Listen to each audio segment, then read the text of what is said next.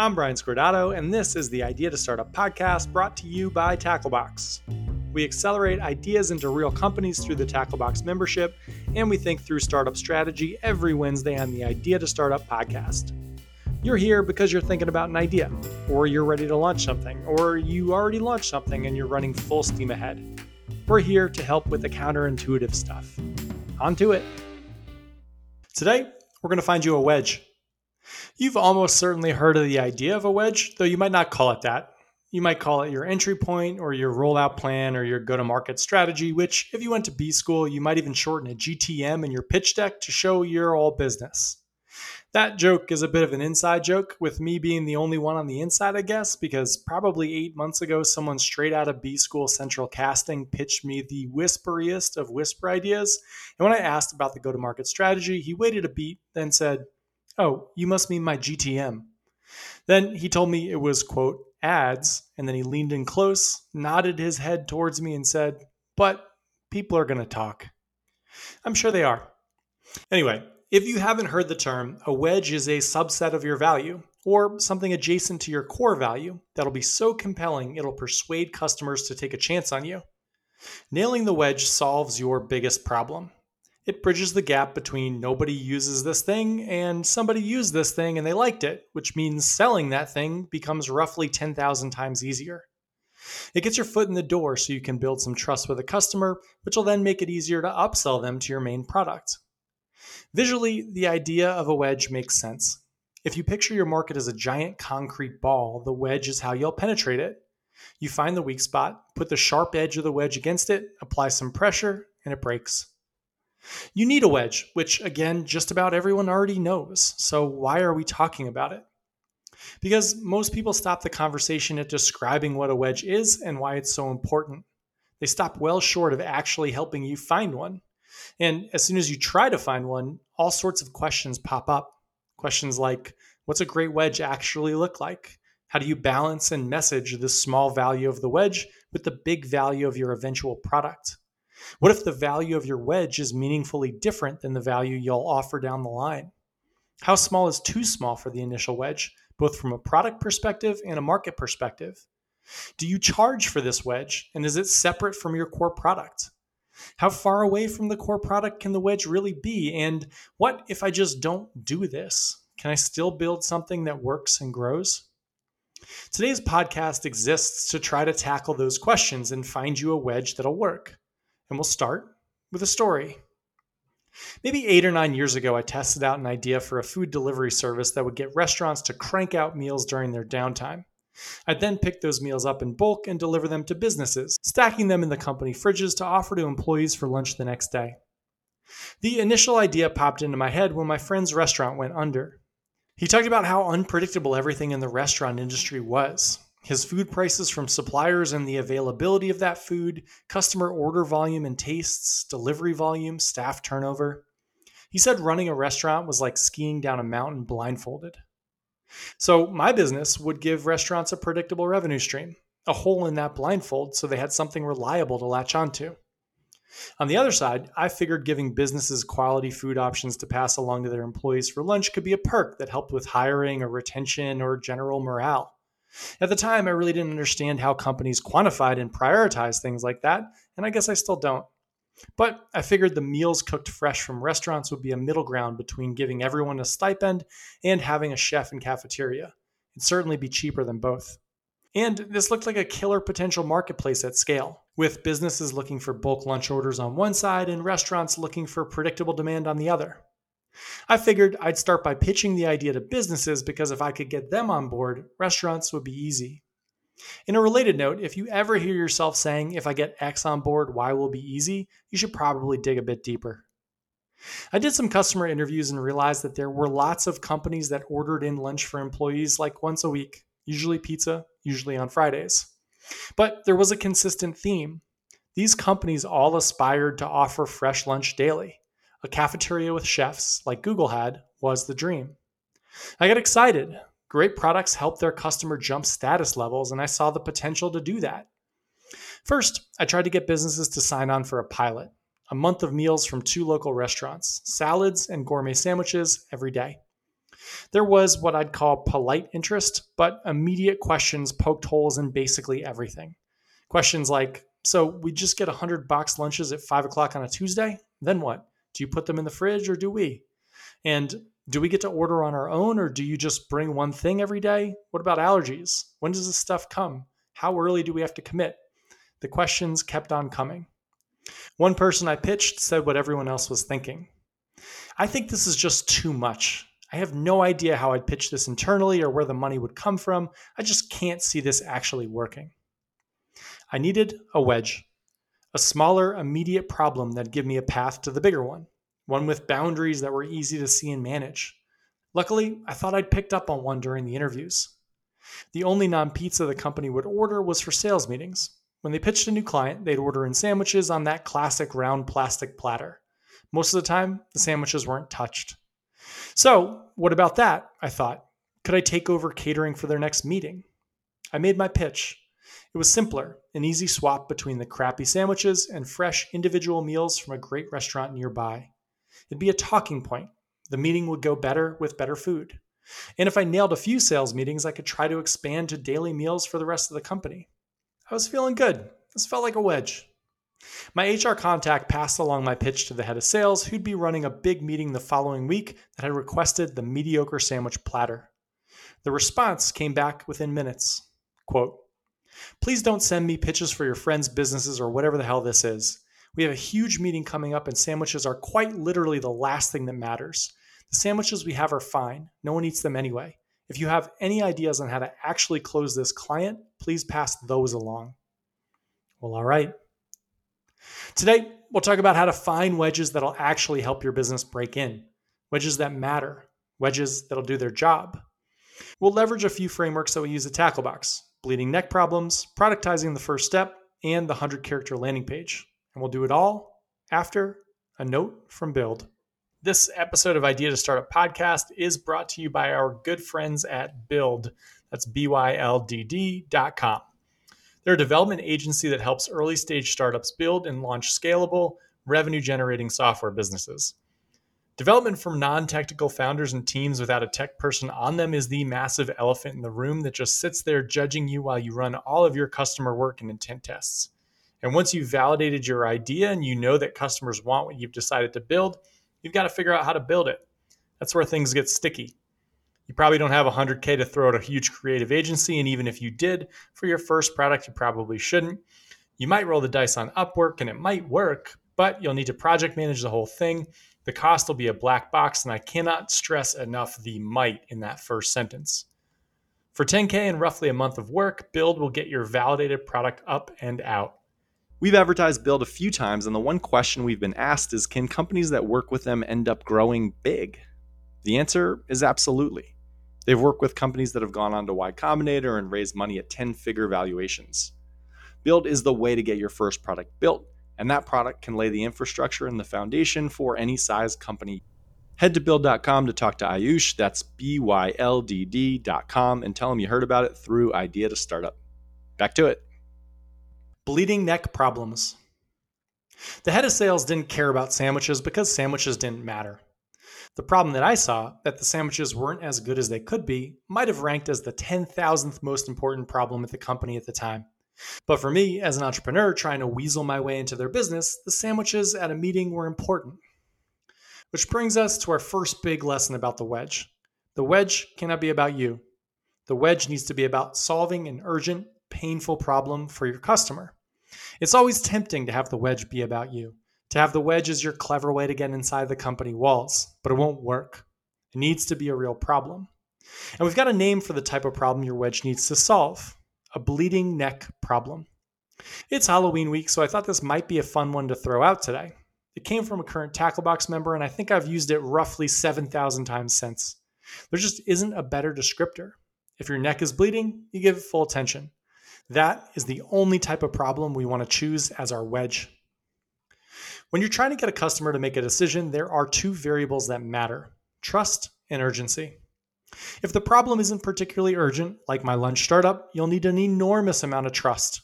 The type of trust you typically build through years of work and hundreds of positive reviews. The type of trust you're not going to have as a startup. We can't lean on trust, which means we're going to need to lean on urgency. Urgency drives most atypical decisions, and being the first customer of a brand new startup is an atypical decision for most companies.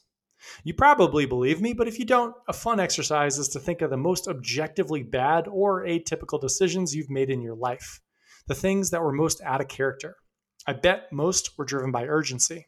For the fun of it, here's one of mine. I was traveling with a friend in Costa Rica a while back. Our rental car broke down 20 miles from the tiny coastal town we were staying in, and it was like 8 p.m. at night. The road was basically empty. We had no cell service, it was 2009, and we didn't speak Spanish. It was hot, we were thirsty, there were mosquitoes everywhere. So we hitchhiked. Eventually, a motorbike stopped. A smiling man told us to hop on the back, and we eagerly did. I remember the sun disappearing as the three of us flew down a bumpy road, my buddy's sweaty arms around me, my sweaty arms around our new friend, stuck together like three Legos on a bike clearly meant to hold no more than about 150 pounds. At that moment, I remember thinking not, what the hell am I doing, but thank God for this guy. And when he dropped us off, we convinced him to let us buy him a beer and then dinner. And for the next few hours, we drank and ate and laughed in broken Spanish and English. By the end of the night, I would have let this guy babysit my firstborn. I had a bleeding neck problem, and he solved it. And then I trusted him. That is how these things work. That is what you're looking for. But imagine if the town had only been a mile away. Even if he'd stopped, spoken perfect English, and explained that he knew our car broke down and he knew how to get to the place we were staying, and he'd driven our friends the week before, nope, wouldn't be worth it. I would not jump on the back of that motorbike. Urgency is the driver of action. Urgency needs to be the core of your wedge. We overrate how much action people will take when they're unmotivated and underrate how much action people take when they are. The key to your business is finding and solving a bleeding neck problem as your wedge. I'm not sure you'll get the type of momentum you need any other way. Here are a few methods to do it. Productize the urgent first step. Most startups we work with are looking to create what I call North Star value. I'll give you an example. One of our alums was focused on building analytics software that gave retailers, particularly retailers using Shopify, insight into their full customer journey. Most of these retailers had ads across various social platforms, SEO, retargeting, sales emails, shopping cart reminders, and about 15 other contact points with customers. As the companies grew, they added more to their top of funnel and tracking became siloed.